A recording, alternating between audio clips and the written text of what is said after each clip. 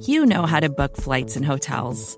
All you're missing is a tool to help you plan that unbelievable travel experience. That's why you need Viator. Book guided tours, excursions, and more in one place. There are over 300,000 travel experiences to choose from, so you can find something for everyone. And Viator offers free cancellation and 24/7 customer support for worry-free travel. Download the Viator app now and use code Viator10 for 10% off your first booking in the app. Find travel experiences for you. Do more with Viator.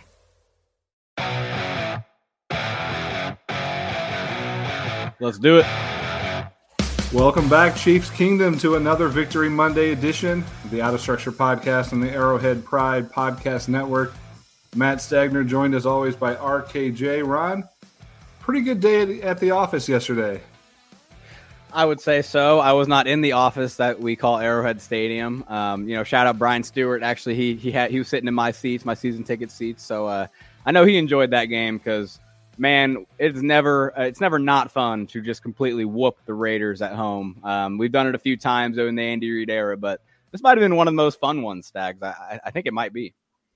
To have a completely stress-free victory, 48-9 was the final score, but this thing was over from the first snap. The first defensive snap the Chiefs had was a dominant snap by the front seven. Jaron Reed forces a fumble.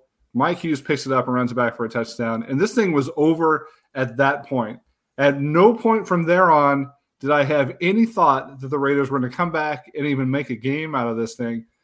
And what the beauty of this day, like I said, not only was it stress-free for the whole day, that there was no chance that the Raiders were going to come back and win, but everything went the Chiefs' way. Everything went the way, if you had to draw up a game for this week, this time in the season, against this opponent, this is pretty much what it would look like, right?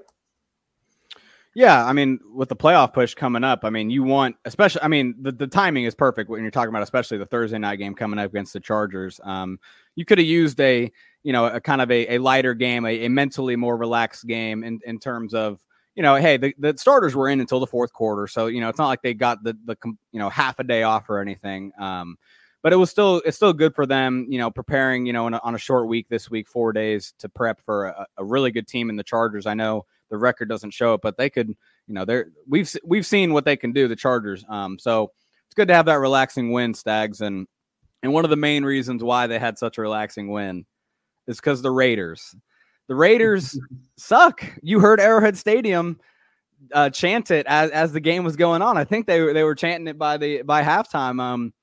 The Raiders organization right now, this game just completely encompasses what's going on with them right now. And I think the fact that, I think this was an embarrassing game either way, but they just took it to a whole nother level with their pregame message they tried to send to the Chiefs, standing on the logo, kind of trying to, maybe say something about, hey, we won here last year. It looked like Yannick Ngakoue, a guy that was just signed by the Raiders this season, was one of the ones who led that. I think that just kind of shows you the little brother mentality they have, Stags, because to do that, trying to say, hey, we're in this rivalry. This is a big thing. Look up little brother syndrome. That's exactly a definition of it, is trying to, pump up a rivalry or a relationship in terms of, a head-to-head contest more than the other team acknowledges it. The Chiefs would never do a stunt like this, and that's the difference between these two organizations right now. One's a championship contender. The other is going to be looking for their fourth head coach since Andy Reid got to Kansas City. I just want to shout out the Raiders for being an incompetent trash fire right now and allowing the Chiefs to get to 9-4 this week.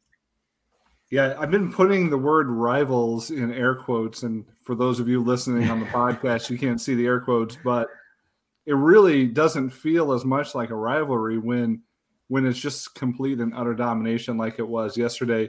There's still the hatred there. I guess the best equation that I can have here as a Mizzou alumni is seeing Missouri and Kansas play basketball again this last weekend.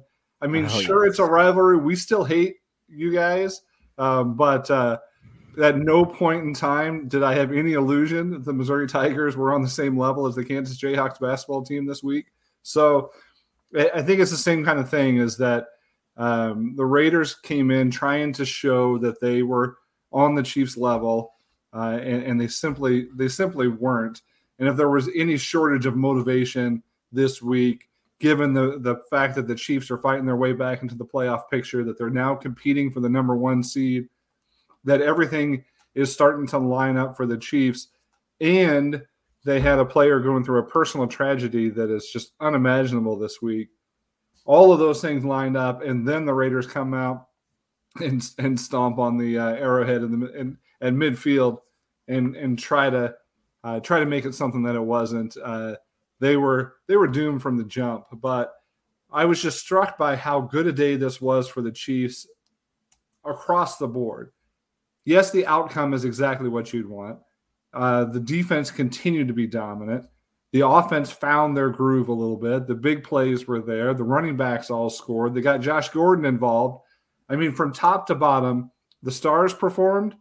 The role players performed. The backups made plays. They got guys involved who haven't been involved enough yet this year. They came out without any injuries. I mean, what else could you ask for from one game?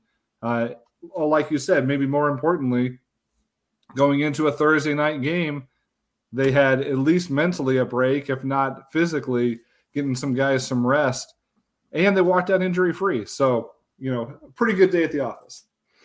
Yeah, no, you couldn't have asked for any more perfect of a home game right before your short week when you talk about the other games they've played. I mean, think about, this Denver game that happened just this last week happening right before the short week. That was a physical kind of, hey, that was another game where they kind of had the game in the bag in the second half, but it took a while for that game to truly be in the bag. They had to fight through it. The Cowboys game was a thriller down to, pretty much down to the wire in terms of the defense having to make a play at the end to really seal it. Just all these games that they've had in this win streak. It was nice that this game was the one right before the short week. But yeah, I just think the Raiders really, really helped out. And another way the Raiders helped out in that sense is just that they just refuse to play the coverages that have given the Chiefs trouble this year. They refuse to adjust their defense. I think Gus Bradley is just super confident in himself. And hey, as a coach, you have to be. He has had some success. I think success is kind of thrown out there when you talk about Gus Bradley against Mahomes in his career.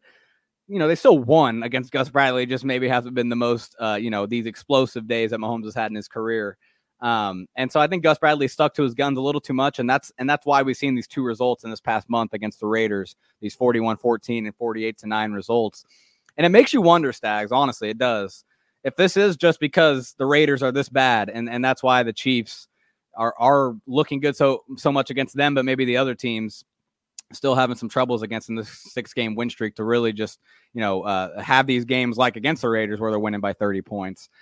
So it is interesting. The Chargers game obviously be the ultimate test of that, because if they win in convincing fashion that game, then the AFC West is in a wrap and the Chiefs are all the way back. But it is, we do have to have a caution maybe that this Chiefs team is beating up on the Raiders, who I already called the trash fire. I'll call them again because I think they deserve it right now.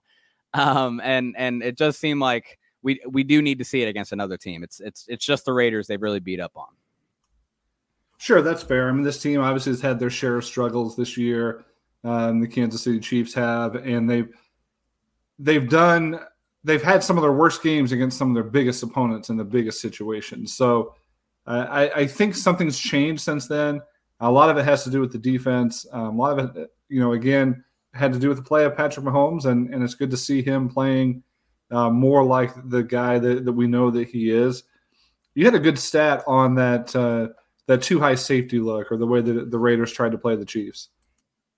Yeah, no, I'm glad you brought that up again, because that's a perfect way to quantify the thing I'm talking about with Gus Bradley. So Mike Clay of ESPN tweeted out, the Chiefs have faced two high safeties less than 40% of the time in only 2 games this season.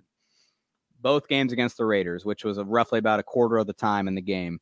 So even just less than 40%, they're actually going all the way to 28 and 24% of the time in these games. They're playing too high stuff. And that's exactly what I'm talking about.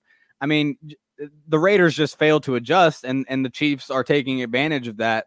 I still think we haven't seen them do this kind of game against a team that's willing to commit more to playing those too high coverages and taking away intermediate and deep passes more than the Raiders are seemingly wanting to. I mean, it is just the Raiders being stubborn, in my opinion. I still want to give the Chiefs credit, obviously, but it does seem like the Raiders are really helping the Chiefs out by just continuing to do what they do, which the Chiefs know how to beat them. They've been playing against Gus Bradley whether it's in Oakland or the Raiders or with the Chargers for most of Andy Reid's tenure. Yeah, I mean, and to quantify that a little bit more, again, continuing with Mike Clay's information there, the Chiefs scored 41 points in Week 10, 48 points in Week 14, compared to 23.8 in their other 11 games on average. I'm not sure it's a direct causation, but there's certainly a lot of correlation there, right? I mean, there's other factors at play, other variables like how terrible the Raiders are, but there's other variables at play there, like the Chiefs figuring out the turnover battle. I mean, to be +5 without a turnover this week, I mean, that makes all the difference in the world. You go back to the first Chargers game, and that's a totally different operation if the Chiefs don't turn the ball over their first 3 possessions in that game. So there's a lot of things that the Chiefs have improved upon. Again, taking care of the football being one of them, Mahomes' accuracy being another one. But you know, they certainly can only play the opponent in front of them, and you just kind of wish they could play the Raiders more often. Yeah, shout out Rocky. He made a good point on the Arrowhead recap show, the rapid reaction show last night with Serta. So make sure you listen to that if you missed that on the podcast channel. But you know, he kind of said the Raiders played on Sunday like the Chiefs were playing at the beginning of the year, right? In terms of just these dumb turnovers, just shooting yourself in the foot turnovers, whether it's a drop, you know, a not being able to secure a catch that turns into an interception, or getting the ball punched out, obviously. You know, the quarterback not able to do anything because the pass rush is just getting to him, and you know, he's looking awful because nothing's working in the offense. And obviously the defense just getting completely run through. Not, you know, that's what the Chiefs looked like at the beginning of the year. And that was scary. You know, that we kind of got a taste of what it's like to look to be a team like the Raiders, where they just can't get out of their own way, you know, for when it really counts, because that's the difference. The Chiefs right now are playing their best football, and it's when it really matters, not in Week 5 like the Raiders, you know, thought the Super Bowl was last year in Arrowhead. But yeah, I'm going to steal your point here. What's the difference between the Raiders games and the Chiefs versus the Broncos and the Cowboys earlier this season? Yeah, exactly. No, that's the thing. This game isn't actually that much different. I think the Raiders really helped this game become a 48-9 result. But this game isn't much different from what we saw these last few weeks with the Chiefs offense. They just executed at a higher level. They didn't drop the ball over and over. They didn't have as many. They did still have some penalties, but as many drive-killing penalties. They didn't, you know, and one way to point that out is I think there was a vanilla offense in that Denver game that we all saw. I think the same thing happened in this game. The offense just executed it better. They just executed their base offense better. You know, the opening script, the first play of the game, or the first drive of the game was 2 basic inside zone runs and a basic drop back pattern that Mahomes couldn't get a completion on because there was actually pressure from Wiley. You know, Wiley forced Mahomes out of his comfort zone a little bit. But all that to say, they didn't have this opening. They're not using these beautiful, well-designed opening scripts right now. They're just trusting the team to go out and win. And yeah, sometimes it's going to look like a 22-9 result against Denver where they kind of had to struggle more. But sometimes when the Raiders really help you out and turnover luck finally goes your way for once in this freaking season, it'll turn into a 48-9 result. And so this team is that good to where if they really just execute the game plan they have and, you know, a few things go their way, it can turn into a blowout without them even really trying. Yeah, it's turnovers, it's execution on offense, but it's also the big plays on offense coming back. Whatever it was that was able to spring some bigger plays this week, whether it was better protection, whether it was receivers not dropping the ball, Mahomes' accuracy, ball placement being a little bit better this week. But you look down the line, Tyreek Hill had a 38-yarder, McCole Hardman had a 44-yarder, Darrell Williams 23, Byron Pringle 28. Even, you know, Kelsey had a quiet day, but he had a 19-yard catch himself. Derek Gore had a 16-yard catch. So there was significant plays, multiple plays over 25, 30 yards that we haven't seen as much, whether it was Darrell Williams getting loose on the sideline, McCole Hardman getting loose downfield, or Mahomes going off structure, out of structure, as the name would imply, and hitting Tyreek Hill way down the field, rolling to his left in just a ridiculous play that we're just so used to seeing. Those big plays are the difference in keeping this offense balanced and having this not just be a game they had to squeak out because the defense played well, but a game that they actually thoroughly dominated because the defense did their job, and then the offense capitalized time and time again, touchdown after touchdown after touchdown, as opposed to drives that may stall out because of injuries or penalties or turnovers or field goals. They punched the ball in the end zone. They hit the big plays down the field, and this game was over. Yeah, and I think another way to kind of show that is, Travis Kelce didn't dominate. He was actually held pretty down pretty well. Although I will say he had a couple important first down conversions early in the game to get things going. Clyde didn't have a dominant game on the ground. The running game in general wasn't very dominant outside of a, shout out Derek Gore, a 51-yard touchdown run at the end of the game. But all that to say is that really is a difference between, the Chiefs offense scoring these amount of points and not. Is Mahomes, making those big plays like you mentioned and connecting on him a few times. It's a game of inches, and sometimes it's just a little off, and that's what causes these drops. That's what causes we saw last week Byron Pringle. Mahomes throws it too far for Byron Pringle on a crosser that was open because it was just a miscommunication between the two on what route, whether he should sit or whether he should keep going. All that to say, the offense just flat out executed a lot better than they have in recent weeks. Whether that's again because the Raiders just, made it that easy against them or not, all that, it just goes to show you that when they do execute in a clean fashion with no turnovers, not a lot of drops, it can turn into this game. And this game gets extended because, we're not going to have turnover luck like we saw where, balls are coming out of guys' hands, left and right on the Raiders. We're not going to see that every game, and that's why it became 48-9 instead of maybe just like a 28-9 kind of game. But it still shows you that when the Chiefs are executing, it can just turn into this dominant game. It really can. When the Chiefs can just suffocate a team and not even let them back in. Well, the real executioners on Sunday was #SackNation, and the pressure that this defensive front put on Derek Carr all day long was remarkable. And again, it started from the very first snap. They were all over this Raiders offense. Matt McMullen always tweets out all the good stats the next day. He put out that the Chiefs pressured Derek Carr on 45% of his dropbacks. 45% of his dropbacks he was pressured.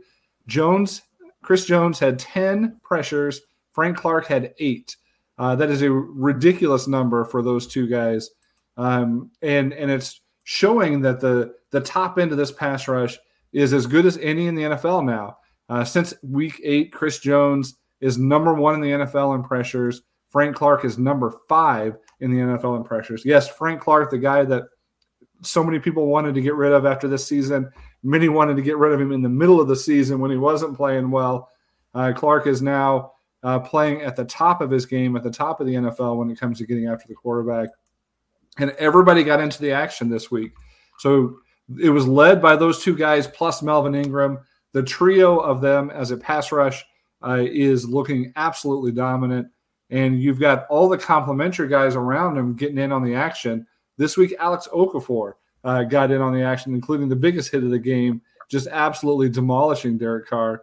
Okafor had a sack and a half, 2 quarterback hits. Tershawn Wharton got a sack. Ingram, Frank Clark, Chris Jones, all contributed to sacks this week. It was, even with only 4 sacks on the game, the pressure, the pass rush was dominant. There was never a chance for Derek Carr to feel comfortable or to make a play. On every single drop back, it seemed like he was in trouble. Yeah, as someone who does the Insta breakdown for arrowheadpride.com, I did the defense yesterday, and you pick a most valuable player for the defense, but I couldn't pick a defensive lineman, honestly, because it was the whole group, and I didn't want to single one guy out. Now, you single Frank Clark out, you talk about 4 quarterback hits. I mean, he had a sack, too, that he beats Colton Miller around the edge, and it just didn't count because of a hold in the secondary. Talk about Melvin Ingram bench pressing the right tackle into Carr's lap as Turk Wharton has a pass rush win to clean it up. You talk about Chris Jones just, first play of the game, actually, Chris Jones just has so much penetration on that run play to the left that Jacobs has to bounce outside. That gives Reed time to kind of run down that line of scrimmage and be able to make the tackle to punch the ball out. So all that to say, the defensive line was dominant the entire game, was the whole reason this defense played well. And it's actually kind of funny. I feel like the secondary and the off-ball players didn't even get that many chances to make plays because the defensive line was kind of hogging them all with pressures and sacks and all that. Obviously, we saw some good play, and we'll talk about the secondary here in a bit. But right now, this pass rush, Chris Jones, Frank Clark, and Melvin Ingram, I have to imagine they are the most feared trio of pass rushes when an offensive lineman is just sitting, getting ready for a game. Out of all the trios that are playing right now, I have to imagine dealing with Jones's size and sheer just strength, Ingram's ability to just bull rush you and just kind of throw his body around and hit you, and then Clark's just finesse and speed. I can't imagine there's a trio of pass rushers where offensive linemen are more just like, shoot, we gotta face these guys this week. Golly, like I gotta imagine they're the most feared trio right now. Hey, watch your mouth there, Phillip Rivers, with the gollies and the shoot. Golly. Shucks. This is you're right, though. And those guys plus the other defensive linemen, again, Jaron Reed's made a play just about every week, a couple of plays this week. They're really playing off each other. They're feeding off that energy, and it all starts up front from there on. I mean, it's not a coincidence that all of a sudden the entire secondary is playing well.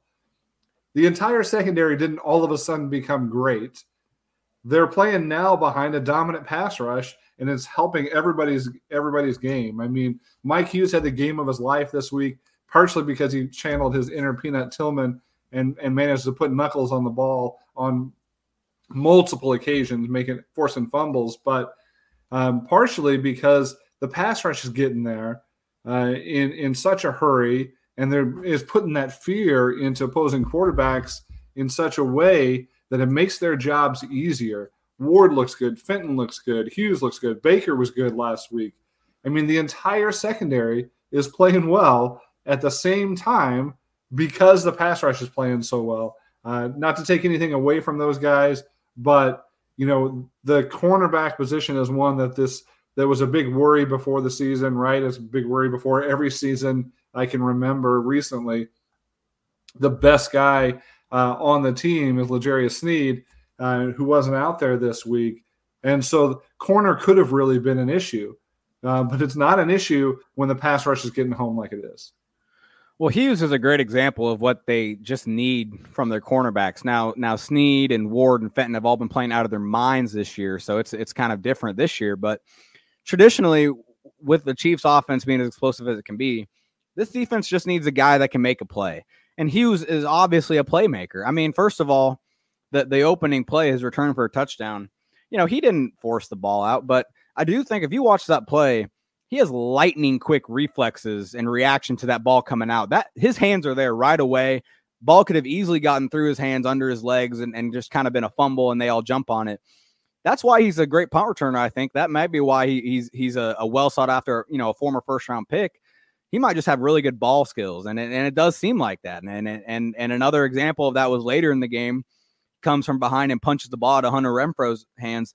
Yeah, you say Peanut Tillman punch. That was it. He comes from the back, instead of the front, but punches it right out, flies about 10, 15 yards downfield. And then the other side of that too, with when I'm talking about these playmaking skills in the secondary, Tyrann Mathieu has that same ability. And obviously, he's the honey badger. I mean, we've all seen him. We all remember him at LSU. I mean, there's a reason he was a Heisman candidate, because he just had this knack for the ball, just this God-given natural instinct. He still has that. He's not the same guy. He's not this punt returner anymore, obviously. He's not this big play. He's going to pick six it, every other game. It seemed like he did in LSU. Sometimes you just look back at that, man. He was just a superstar at his own level. But all that to say, this secondary just has a bunch of playmakers right now, just making plays on the ball. Hughes actually had another forced fumble, I guess, right before the end of the game too, that Thornhill picked up. This secondary is just making plays. That's all they need to do. They don't need to be this shutdown group of corners. They just need to create a few turnovers a game and let the offense do the rest. Absolutely. Turnovers have been and continue to be the story of the season. I just noticed another stat that the Chiefs are now they're now even on the season in turnover margin, right? And they've led the NFL since week 8 in turnover margin. They're forcing a lot of turnovers now. Early in the season, not only was the offense turning the ball over, but the defense wasn't forcing any turnovers either. So they had both sides of the equation working against them early in the season. Both sides of that equation are working in their favor now. Maybe some of that's regression to the mean, as we talk about all the time, that turnover luck is something that is real, that the ball bounces in funny ways. It's not a round ball. It's an oblong ball, and the way that it bounces and rolls sometimes goes in your favor and sometimes doesn't. But they're also making their own luck. They're forcing turnovers. They're playing complementary football. They're getting hands on the ball. They're playing with a lot of confidence. So that turnaround is a team-wide turnaround, but the turnovers will be a big part of that story.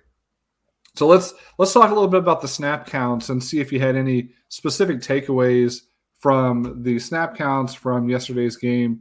Is there anything that jumped out at you in looking at the list? Yeah, so first of all, you talked about it a little bit, but, shout out L'Jarius Sneed. Hope he's doing well. Obviously had a family tragedy. You can go read about that at arrowheadpride.com. Had to miss the game. And so, and this is actually why Tyrann Mathieu is my defensive player of the game for my Insta breakdown, was because of how he was called to fill in for Sneed. In his press conferences, Mathieu talked about how he actually got a call or a message, I think at 5 a.m. Saturday morning. Obviously, I guess when Sneed, the incident went down after that, Mathieu gets a text at 5 a.m. saying, hey, you got to play this role. You got to play the slot. And that's exactly what happened. The Chiefs come out in their nickel package with 3 cornerbacks. It's Hughes and Ward on the outside, and then you got Mathieu in the slot. And so what that does, and this is the snap count takeaway, you guys probably look at the snap counts and see Sorensen's name at 90%. And you're like, oh no, we're back to giving Sorensen all the snaps. You knew that was coming. You knew that was going to be the talking point. As soon as this list hit, everybody scrolls right down and sees Daniel Sorensen's name, and you wonder what happened. Yeah, it's a very easy explanation. I would have done a different strategy, and I'll get into that. But so yeah, they have to move Mathieu into that slot cornerback position. Thornhill is now the other, is still in his safety position. But now you have to have Sorensen come back into that safety position where Mathieu was originally, but Mathieu went to the slot corner where he's filling in for Sneed. So that's why Sorensen was playing 100% of the snaps. He didn't get 100% of the snaps because the backups went in, but he was playing 100% of the starter snaps because he's also in the dime defense as well. But what that also does too is just the fact that Mathieu in that slot.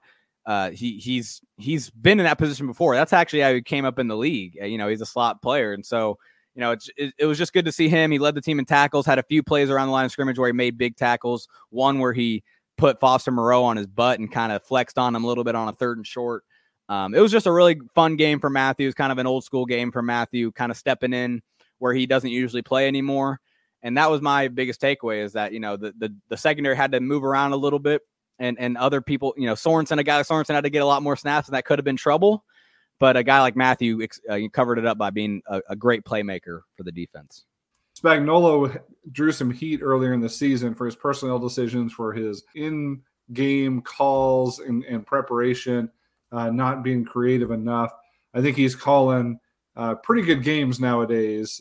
He's really able to mix things up. There have been the right time. They've been blitzing at the right times, mixing up coverages in the right ways, shuffling players in and out and in good rotations. I mean, I think there's a lot to be said for the job that he's doing during this run.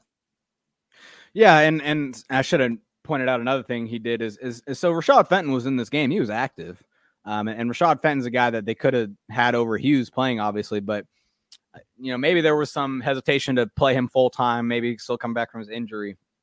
So, but he actually did come in and play slot position in the dime defense where Mathieu went back to his original dime safety position. So all that to say, Spags is dialing it up. This is all Spags right now in terms of, you see the pass rush packages that they're unveiling on 3rd downs, not even 3rd downs. One thing I noticed is that on the same series, both plays were either a pressure or a sack. You had Jones on the inside and Ingram on the outside on the same side of the ball. And then I think either the play later, or I think a couple plays later resulted in a sack. Ingram was on the inside and Jones was on the outside. So on the same side of the ball. So Spags is dialing it up. Spags is mixing it all up, and he's obviously, he's cooking it up, and the finished product right now is really tasty. Is the best way to put it. Nice. Well, we had several questions about the linebacker rotation. Thomas Ramirez, the only thing he didn't like was Willie Gay's snap count. Other than that, how about that defense? J.C. Proctor, why is Willie Gay not on the field more? And Nicole Pickens, 8. Did Hitchens even play? I wasn't specifically looking for him, but I don't remember seeing him at all. What did you take away from the linebacker rotation in this game? Yeah, so first point is they obviously have gone back to Hitchens as the full-time Mike. So when they're in nickel formations where there's only 2 linebackers on the field, the Mike and the Will, it'll be Hitchens and Gay. And so that's why, the Gay questions are a little confusing, honestly, because Gay is on the field for pretty much the entire, defense. I mean, except for dime defenses where Neiman, that's still a thing. One day we'll get past it, guys. But for now, that's what's happening at dime defenses. Neiman is the linebacker. But all that to say is Gay is actually the linebacker, probably getting the most snaps along with Hitchens, I guess. But they will still bring Bolton in sometimes, I guess, at Mike in those nickel packages. All that to say, Bolton is only seeing the field now in base defense pretty much, which is a little sad because I do think Bolton can make more impact than Hitchens can on a snap-to-snap basis. And Hitchens didn't really make much of an impact in this game, I will say. He didn't stand out like he did in Denver, I think, or against Denver, he did stand out to me. But Bolton, even in those limited snaps, still had 2 really big run stops that came up big on early downs and set up the Raiders for second and third and longs. And that's the important thing. That's why this defense is excelling so much, is because the run defense is setting up the third down defense into 3rd and 8s and 9s and 10s and not 3rds and 2s and 3s and all that. You bet. And really the snap counts can be a little bit deceptive here. They don't tell the whole story. Willie Gay Jr. was at 52% of snaps, led all linebackers. Nick Bolton was at 44%. Anthony Hitchens, 35%. Ben Neiman at 17% of the snaps when it comes to linebackers. So that breakdown, even as you talked about it, there's a couple things hidden in there. It's what defenses they're in. It's what the Raiders are doing and how the Chiefs have to match up. It's the fact that the Chiefs played with a giant lead the entire game. And also the fact that the second-team defense got on the field towards the end of the game, and Bolton was the lead guy in that, which may have pumped up his snap count just a little bit. Yeah, exactly. Bolton's a backup Mike. So, yeah, when they go to the backup defense and Bolton's playing the Mike there, and I think he made a few tackles in that phase of the game. The linebackers right now, I'm feeling good about the linebackers. I think they're all playing well. I think Gay is starting to, he continues to make plays in coverage. I don't think he made a big one in this game that I can remember.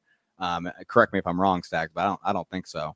But the 2 games before, he had 2 near interceptions that could have been returned for touchdowns if he would have got his hands on the ball. So Gay is and actually real quick, just a quick stat before we move on. If he makes those 2 interceptions, which both were attainable, he'd have 4 interceptions on the year, and that'd be tied for the most with only one other player in the entire NFL among NFL linebackers. And he's played 4 less games than full-time linebackers. So Willie Gay is a playmaker. He's proven it.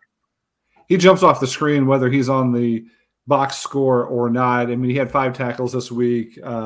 No plays in the box score that would show up as a big impact. But for those who watch the game and watch it closely, he's out there. He's in the mix, and his speed and athleticism and his instincts now are really, really noticeable on a weekly basis. And it just shows, again, this defense is working at all levels. The front 7, the secondary, linebackers, everybody is on the same page. Everybody's making plays off of each other, feeding off of that energy. But tell you what, let's take a quick break at this point. We have a bunch more questions to get to. But let's hear from our sponsors. We'll come right back on the Out of Structure podcast. Stay with us. Lots of good questions to cover in the second half. We'll be back right after this.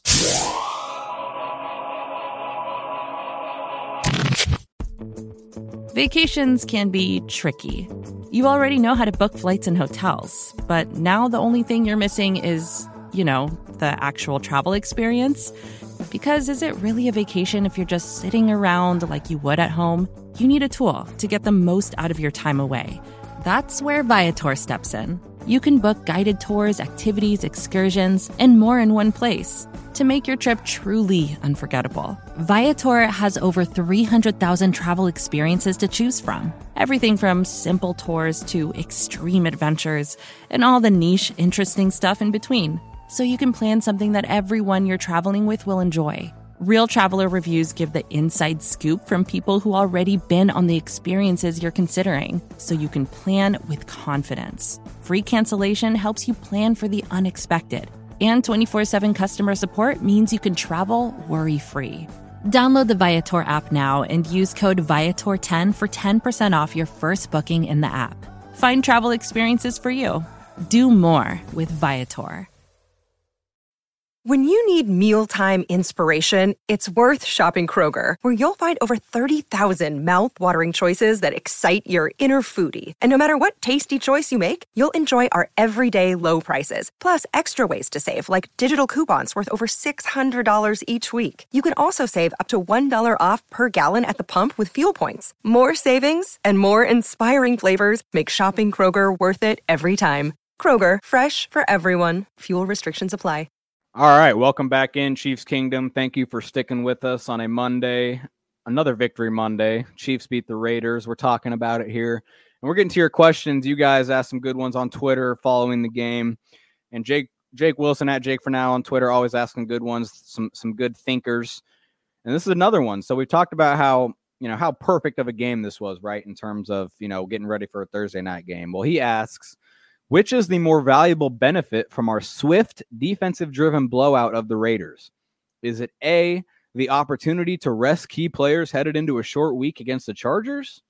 Or B, the luxury of showing a vanilla offense to the rest of the league approaching the playoffs? Stags, what's your take on that? Well, I'm not so sure the offense was that vanilla. I mean, I think they at least were aggressive. They didn't pull out a lot of trick plays necessarily, but they did a good job of mixing the pass and the run. They stayed aggressive. They kept coming after them. They were throwing the ball all the way through the fourth quarter still. There was no shutdown. There was no, there was not a lot of the two runs and a punt sort of a philosophy where, like that first drive where they had two runs, a short pass, and then a punt. You didn't see that too much the rest of the game. They stayed aggressive. They got everybody involved. So I'm definitely going with A on this one. The opportunity to rest key players. And like we alluded to earlier, the starters saw most of the snaps. If you look at the snap counts, the backups, on offense had 4 snaps really. But the mental break of not being in a fight for their lives and not being frustrated, by their ineptitude, I think that is a big thing.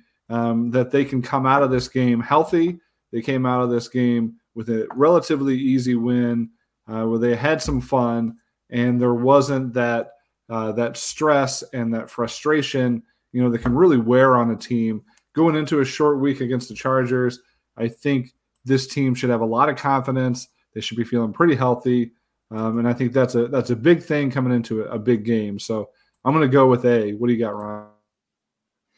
Yeah, I think I agree with you because one thing, which I do think Andy Reid's play calling, what he's calling, what plays he's calling, what plays he's showing, he's not giving you his best stuff. We've already talked about that. He's kind of trusting his team to kind of get through and just win on the base offense. But I do think the luxury of showing a vanilla offense to the rest of the league approaching the playoffs, that luxury was way more important when it was Alex Smith that was running the offense, and you only had a certain amount of plays where you really feel good about it becoming a big play. The thing with Patrick Mahomes is even if you see, the play design of a big play with Andy, that doesn't mean you're going to be able to stop what Mahomes can do. So I don't think it's much of a luxury, honestly, that they get to. I think Andy's just doing it. I don't think it's, and Andy's probably just, I think it's a default thing. I think Andy has always kind of done that. And he's trusting his defense and his special teams to do it right now. But I don't think it's something to where he's like, oh, we desperately need to do this because I don't, I need to save all my best stuff for the playoffs. I just think they're getting away with it, and it's just a way to kind of, it's, and that's why my answer is A, is because running a base offense and not running a lot of like these unique design plays where they have to be executed perfectly and it's a big thinker, that is mentally relaxing and a mental break ahead of a short week. I think that is more important. Just having a game that they don't have to stress as much. They can kind of just coast through, execute the plays they already know they've been running if they've been in the offense for 4 or 5 years, and just kind of coast to a victory. I think that's why I'm with you on A. Well, that's the flip side of that's also true. You talked about the fact that, Mahomes, the difference between Mahomes and Alex Smith, and you don't have to necessarily call the aggressive play. That there are so many play calls with Mahomes that may be called more conservatively, and he executes the more aggressive read, right? So you can see big plays, aggressive plays happen on relatively conservative play calls, relatively vanilla play calls. It's all about execution. So if Mahomes is executing the way that he's capable of, the play call is maybe a little bit less of an issue. Play calling is only an issue when it doesn't work, right? And that should be the most obvious statement in the world, but it really comes down to that when you've got Patrick Mahomes playing like Patrick Mahomes, you can call a simple RPO and it turns into a 75-yard touchdown. When Patrick Mahomes is not executing well, that RPO is a pass in the dirt or it's an interception, or you know what I mean? Like there's a big difference in the way it looks, not because of the play call, but because of how they execute it. Well, yeah, and it's the same thing with, Tyreek Hill. Not every offense has a receiver where if they run a basic RPO slant pattern and the linebacker bites hard enough to where there is open space for a slant to be completed to the receiver, not every team has a guy that can take that 75 yards, like you say, for a touchdown. And that's just a base offensive play. And that's what you see a lot when Andy gets into this mode, is where, it's still a creative design. It's still a design to take advantage of what they think the defense is doing in that particular snap in terms of an RPO, in terms of, hey, we might be able to get this one-on-one, have Hill one-on-one with the corner and he can get 10 yards real quick. That it's still smart game planning, but my thing is just you're not seeing the, I think one thing is always one little tiny way you can always tell if Andy's kind of, in his bag and trying to, call his best stuff, is if you see a nice, well-designed, misdirection reverse coming around the end with McColl or Tyreek. It seems like he always gets one of those in the games that they really, they're really trying to get stuff going. And when you don't see one of those, I think it's a way to kind of tell that, they're just running their stuff and they're going to win this game and they're going to move on to next week. Well, I had another good question from Alex Guerrero, Alex_Guerrero 55 on Twitter. What will work and continue to work best? Is it the passing game or the running game? We have a couple follow-up questions about the run game here, but what do you think? Should they rely on the run or the pass more going forward? Yeah, well, I think they need to get to a point where they can trust the run to really, be the reason they can move the ball on offense. Because I do think, at some point, I think the Chiefs are heading to a 1 seed, but if they can't, if they have to go to a New England or, even if somehow Buffalo, I know they've lost a few games, can, depending on where they have to go in the playoffs, I mean, sometimes you're going to have to run the ball and be effective with it. But at the same time, this is Patrick Mahomes, Travis Kelce, is Tyreek Hill. This team isn't going to win the Super Bowl if the pass offense isn't the reason, they're winning and they're feeling good about stuff. They're not going to win the Super Bowl like the 2015 Broncos with the defense completely carrying them with a 40-year-old Peyton Manning. This just team, like as good as the defense is playing, they're going to be playing a lot better teams in the playoffs, and the playoff teams with elite offenses, elite quarterbacks are going to be playing, their best football at that point and their best strategies. The offense still needs to be able to match that and still be able to put up a lot of points. So all that to say, the pass offense is definitely more important. They need to be able to get that going more. I wasn't sure you were actually going to answer that question, Ron. I know. You're really hedging your bets there, playing both sides. Oh, man. I mean, it's not wrong. I mean, I think a balanced offense is a good offense. And I think this team, in a lot of ways, is built to run the ball. These offensive linemen love to run block. Now, that's true for all offensive linemen, but these guys are true maulers in the sense that the Chiefs have not had in recent years on the offensive line. I think you want to feed those guys, feed the running backs, and get some guys into some rhythm when it comes to the run game, just to keep everything loose and opened up. So I want to see him commit to the run and stay committed to the run. Obviously, as we mentioned earlier, this team wins when they make big plays on offense. But I do think the running backs can be a big part of that. And that really leads right into the next questions.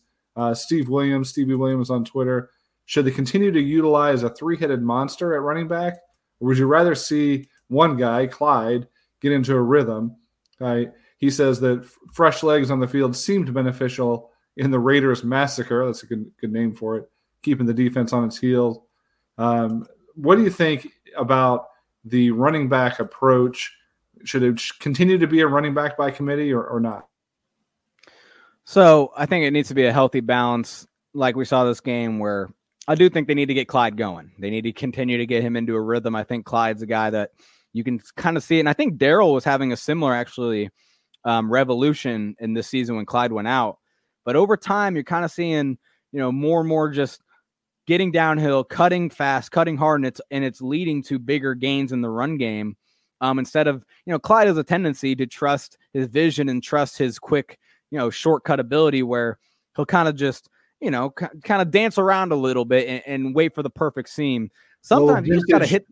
Little vintage Le'Veon Bell there, right? Yeah, right. And Le'Veon was so good at it that, and that offense was so wide open. I think that was another reason why he was so good at it. But he's elite at that kind of stuff.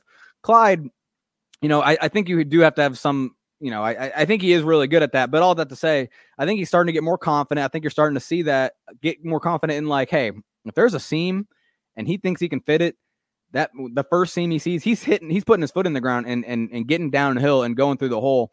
We saw that a couple times against Denver, but then we also saw he balanced that out with good runs where he showed vision and patience. That his second touchdown run might have been one of the best plays of his career from a rushing perspective. Tries to read the hole in zone. None of the zone holes are popping up. Makes a incredible lateral cut to the outside off tackle and finds room to kind of squeeze through and just pops through into the end zone. That is why I do think I want to see them get Clyde more and more into a rhythm where he's really feeling good and he's constantly, making these big plays, even if they're not always, 20 plus yard gains. 8 to 10 yard gains are what this offense needs from the run game, honestly. And that's why Indy continues to ride in the zone. But to wrap it all up, it is just nice to see Clyde going. But this is not the most important time for him to be a bell cow back, right? So I do want them to continue to sprinkle in Gore and Williams to kind of just keep him fresh. He is still a young running back that has not played a full season in the NFL yet. Once again, Ron's sitting on the fence, hedging his bets here, not taking a stance. No, I don't think it's wrong. I do think Clyde is a volume guy, and I think the more comfortable he gets with this offensive line, the better he's going to be. But Darrell's making some big plays too, and I think the running backs in the passing game continue to be a story. They were a story this week. They were the leading receivers last week in a slow offensive performance, but this week you still got big receptions out of Darrell Williams. You still got a couple receptions out of Clyde, although they weren't big plays. But they're trying to get the backs involved in both the run and the pass. The mix between the two, go with a hot hand. I mean, I don't think it's an either or situation. You need multiple running backs, and it was nice to see Derek Gore get in there and break one loose. By the way, I forgot this on our takeaways from the snap counts, but Lucas Niang, the right tackle, who's been out with that rib injury over the last few weeks, got in for 4 snaps with the backups this week. A nice benefit of this game, being able to work some of these guys back from injury slowly. But watch the highlight of the Derek Gore run. Niang is creating a wall for Gore to cut off of and break that 51-yard touchdown. Niang is one of those guys that is just a phenomenal run blocker. And I think we get lulled to sleep by okay play by Andrew Wiley and pretty good play by Mike Remmers. But this offense is going to be best when Niang is healthy, he's at right tackle, and this group's able to develop some continuity as a unit from now, hopefully through the next 4 years or more. Lucas Niang, I thought, had at least a couple of really good snaps on his return. Yeah, I totally agree, and I actually didn't notice that. You pointed that out to me as we were prepping for the show, so I'm glad you did. because that might be another answer to why maybe, we're not seeing the run game maybe be as effective consistently or successful as, I just kind of talked about, and we've talked about over and over how this offensive line is built to be a dominant run blocking line. It is important to have your right tackle in there. If you have a guy like Wiley who, let's just be honest, he's just not the biggest guy. So he is going to get tossed around a little bit if you're running to that right side. That edge is mostly going to be won by the defensive end, because Wiley's just, he's a pretty decent guard, but he's not a good tackle. The Chiefs have been able to mask him, and he's done a good enough job to make it not a problem. But I do think maybe when Niang gets back in, that we could see the run game kind of take off, because, I say runs to the right side, even runs to the left side. If a DN cuts inside and Wiley's just not, Wiley just doesn't have the mass sometimes to kind of get in front and really stop that penetration. So, it's just one piece, but I think that it's just another microcosm of why football is the ultimate team sport is, you can have the rest of your guys blocking their butts off and being really good. But yeah, if you have one, weak link at right tackle, it brings the entire, grade of the unit down. So once Niang gets back in, that run game might be able to take off again and be really good. Speaking of offensive linemen, Dr. Spaceman on Twitter is at Corriveau_John. Can we get Creed enough hype to win the Offensive Rookie of the Year? He is the best center in football. #Creed for OROTY. What do you think? Any chance that a rookie can win Offensive Rookie of the Year? No, unfortunately, but I'll take the opportunity to take a victory lap, I guess, or just be excited that I feel like I've been calling ever since Mitch Morse, the Chiefs let Mitch Morse walk in free agency. I've been wanting the Chiefs to draft a high pick center that they could start right away and just kind of, because that's exactly what Mitch Morse did, right? Mitch Morse is a little more, versatile in terms of what position he could play. But all that to say is Creed turned out to be everything I imagined and better in terms of a guy you pick, first or second round that you can start right away at center. He has an argument to already be the best center in football, and he might get the Pro Bowl votes potentially to already be a Pro Bowl center his first year. Yeah, it's incredible. I wasn't super high on this draft pick. I knew he was highly rated. I knew he was had basically a perfect athletic score, and based on the way the guys rank him.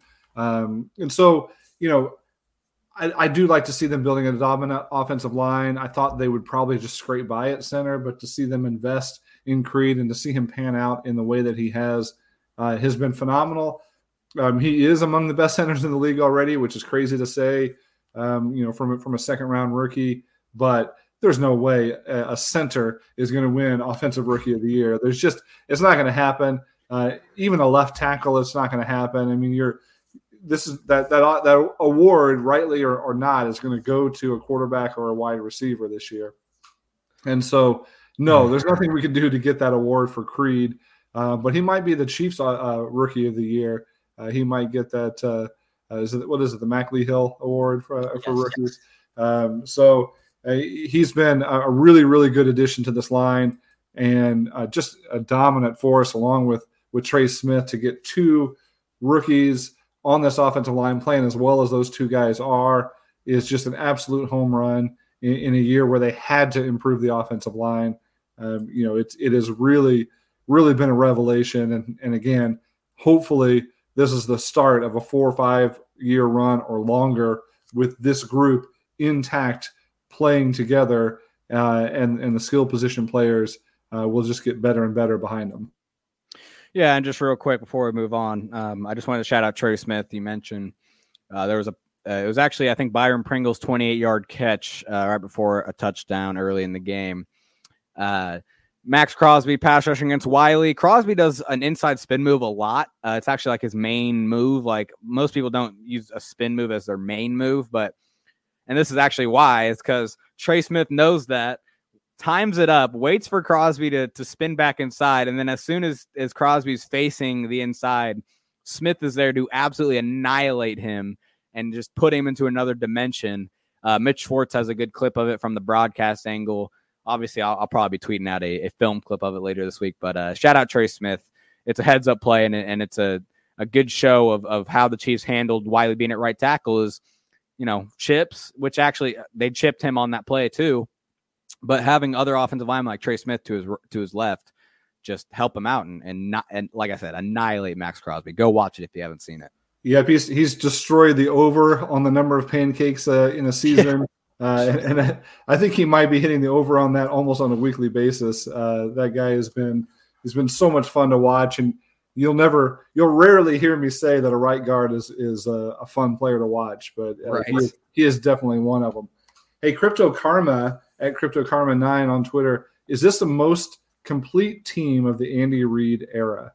What do you think? The most complete Chiefs team? I mean, and this goes back to a conversation we've had about the defense in recent weeks, but isn't that what we were saying before the season? And it just at the beginning of the season, it obviously wasn't the case, but now you're seeing why we believe that was the case.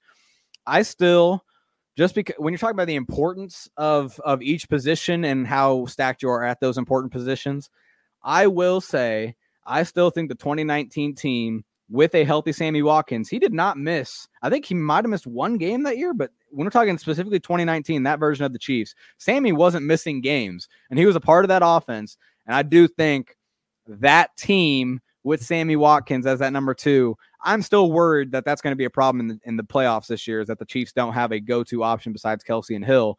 They did have that in 2019, and that's why they won a Super Bowl. And so that's why I will give the edge maybe to the 2019 team would be the most complete team, because this defense is playing better than that defenses did, but not by that much. That 2019 defense still deserves a lot of credit for being really, really good when they needed to. Yeah, this is why I get so annoyed at especially early season complaints when the team hasn't quite come together yet. Yeah. When the Chiefs were struggling, there were calls for Brett Veach's job. There was a lot of talk about this team just didn't have the talent to compete, and how they've just squandered all of these draft picks, and they've made bad trades, and it's just the composition of this team is wrong. I mean, the criticism was scathing. It was up and down the roster, and it was all based on a bad run of games. A handful of games with a lot of mistakes and turnovers, poor execution, and then all of a sudden we're writing off the talent level of this team when coming into the season, you're right. I did say this was the best Chiefs roster they've had. I did say it was the deepest roster they had. I thought they had the best defensive rotation potential that I've seen. I thought you had enough young players that were coming into their own and had a chance to break out this season, especially on defense. You talk about Snead and Willie Gay, Nick Bolton. You've got a ton of youth that is working their way into starting lineup. They're working their way into learning how to play together. You have a young offensive line that's learning how to play together. You've got talent all over the field. Now, you're right. There may be some depth issues, especially when it comes to receiver. It's a week-to-week basis, whether or not that's a problem. Some weeks they look great. Byron Pringle makes plays, and then the next week nobody makes a play, and we're complaining about the receiver depth again. I still think there's a little bit of hope for Josh Gordon now that he's on the board with his first Chiefs touchdown this week and a second reception. It's really great to see them get him involved, even if it's only 2 small catches. It might be a taste of what they can do with him. By the way, in another screenshot that I wish I could tweet out, you got to see when Josh Gordon lines up on the same side of the field as Tyreek Hill. It is comical, the size difference between those two. It looks photoshopped. It is just insane, the difference between those two players. So there was a broadcast camera angle from the sideline where on the near side it was Gordon on the outside and Tyreek Hill in the slot, and it looked completely distorted, completely out of size and scale, because he's a massive individual, and he brings an element to this offense that maybe nobody other than Jody Fordson brought to this offense. And since he's been out with injury, there's that element that's been missing. Noah Gray hasn't got there yet, but I think Josh Gordon could. And so I do think this is the most complete team of the Reid era. And I think there's a lot of freezing cold takes out there for people who wanted Brett Veach's head on a stick when the team just wasn't executing to their ability. When they execute to their ability, you see that this roster has stars at the top. They've got role players in between, and they've got some bottom of the roster guys that still have a chance to develop. Again, you see it. Derek Gore, whenever he gets a chance, is busting off big plays. I mentioned Byron Pringle earlier. He's not a top of the roster guy, but he's a role player that often, when he gets the opportunity, makes a big play. And on defense, even when you think he's the worst player in the league, Daniel Sorensen can come in and have a game like last week where he makes a game-changing play, like this week when he's not really highly visible, but he has a couple of pass breakups and plays 90% of the snaps, and the defense is absolutely dominant. So the roster is constructed in a way for a reason, and just because they don't perform in a short term does not mean that they don't have the talent that we thought they did. It's all about execution on the field. When they execute, they show that, yes, this is a well-rounded, this is a complete team. And I'm going to get off my soapbox here, but it's just so frustrating to hear that criticism early in a season when they're in a slump before you've seen the whole thing play out. Yeah, speaking of execution, you talk about Josh Gordon. I'm glad we got a mention in for him before the pod ends, because it was cool to see Andy Reid get a design pass pattern to Josh Gordon. It was a very simple design, nothing special whatsoever. Still a good design, though. Still an easy way to get him the ball, but also had an out, 5 or 7 yard out that got completed. So it was good to see Gordon get the ball in his hands. You could tell he was probably, waiting for that touchdown. It's been a long time coming. I think I saw Pete Sweeney tweet out that it was 800 days between NFL touchdowns for Josh Gordon. So cool to see him, kind of had the work, come together for him. But another guy that we haven't mentioned yet much, I guess, today, but, McCole Hardman had a big play for once. We haven't seen a deep pass to McCole that got completed since the Washington game, which that was one of his better plays of his career. We talked about that on the pod when it happened. Hadn't seen it since. And, as encouraging as a big play from him is, in a vacuum, unfortunately, it was just more of a corner slipped. McCole, noticed that, obviously went deep. Mahomes noticed they had, or I should say, fortunately, it was, we've seen some miscommunication issues between the two in the past. That time they were on the same page. Mahomes just got the ball out there before the safety could get over. McCole makes a play. And that's a 44-yard gain that really jump-started the offense. It was actually on the second drive of the game. So good for McCole to make a play. I was thinking about that, and each week I have to write these pieces for Arrowhead Pride about who's trending up and down and who the winners and losers are. And inevitably, and I think poetically, whenever I call somebody out, it seems like they perform the next week. I know it has nothing to do with me. It's just ironic and funny. Maybe showing just how wrong I am. But every time I call out McCole Hardman for being done, he comes up and makes some plays. Every time we're about to give up on somebody or criticize somebody, Dan Sorensen obviously is another example of that. They tend to come back and make a play. That's why, again, you can't judge somebody's talent based on one game or one play.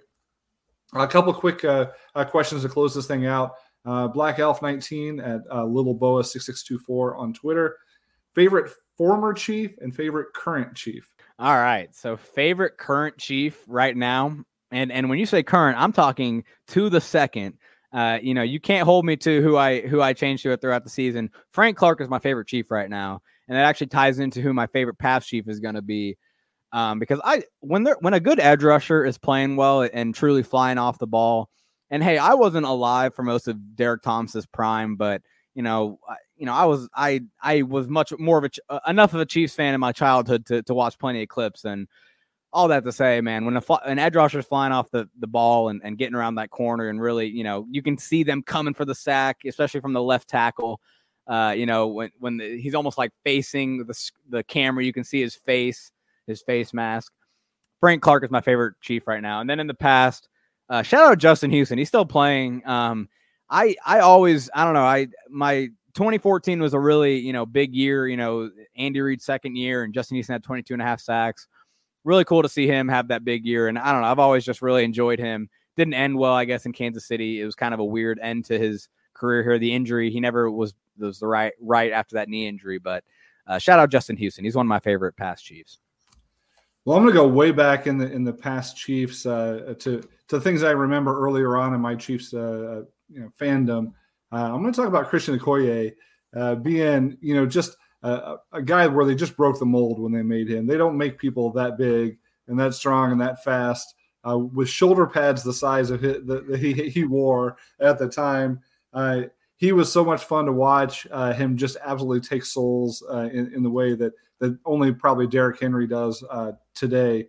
But watching Christian Okoye run, even if it was 3 yards in the cloud of dust, it was still demoralizing for defenses because there was just no stopping that guy in his physical profile. In my current day Chiefs, so the obvious answer is Patrick Mahomes. There's nobody like him in the NFL, and he really seems to be doing things the right way, in his life and off the field. He's such an easy guy to root for. I don't see how anybody is not a huge Patrick Mahomes fan. But for this week, and actually the last few weeks, I'm going to say L'Jarius Sneed because he's going through a lot right now. He's obviously had a really tough life, and a lot of things have been stacked against him over his lifetime. And to lose, someone so close to him in a week just puts the whole NFL game in perspective to say there's a lot more to life than that. But when he's on the field, he's also arguably the best player on the defense. And because of everything that he can do against the pass, against the run, how sound he is in tackling, how much of a ball hawk he is, and how there's still so much more upside to his game. So hopefully Sneed is a Chief for a long time to come, and his career continues to ascend. Thoughts and prayers to his family and loved ones in a really tough time right now. One more question to close this thing out. How about Steve Williams? It's time to put a bow on the AFC West. Besides the Chargers using Eckler in the passing game and Jared Cook beating Dirty Dan on a route or two, what are the biggest concerns going into LA on Thursday night? Would it be shutting down the big play to Mike Williams? This goes back to the theme of the day from Ron mentioned earlier today. He really thought this Raiders game was a great one to be able to enjoy a win, but then immediately move on and start focusing on a big game next week. What do you think about the challenge of playing the Los Angeles Chargers? Yeah, well, if there's one thing the Chargers have obviously been bad at, it's run defense lately. So I think it's a prime opportunity, like we've been talking about, for the Chiefs to get the run game going, rely on that, and at the same time, Chargers offense has kind of been stagnant. Just trust your defense to continue to make plays.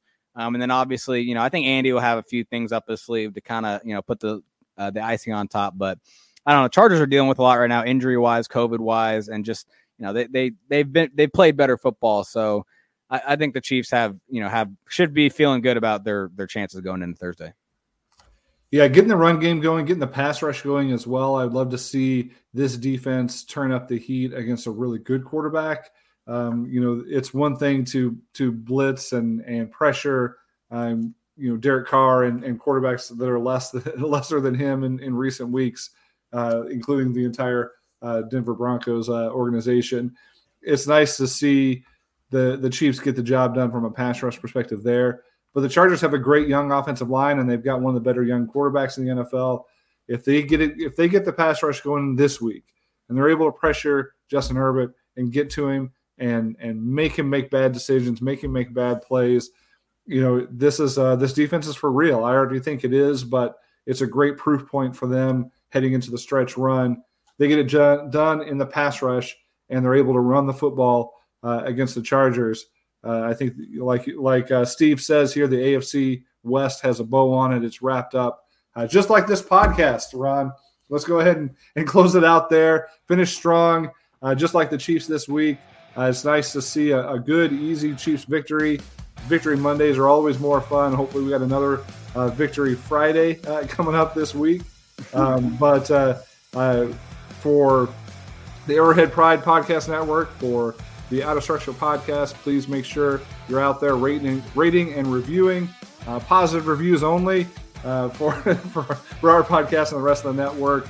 Make sure you're listening and enjoying a lot of good stuff out there.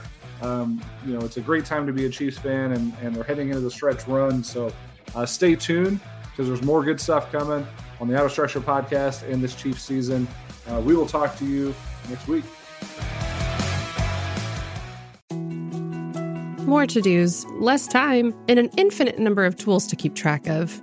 Sometimes doing business has never felt harder, but you don't need a miracle to hit your goals. You can just use HubSpot, because their all-in-one customer platform can make growing your business infinitely easier. Imagine this: high-quality leads, fast closing deals, wildly happy customers, and more benchmark-breaking quarters. It's not a miracle, it's HubSpot. Visit HubSpot.com to get started today.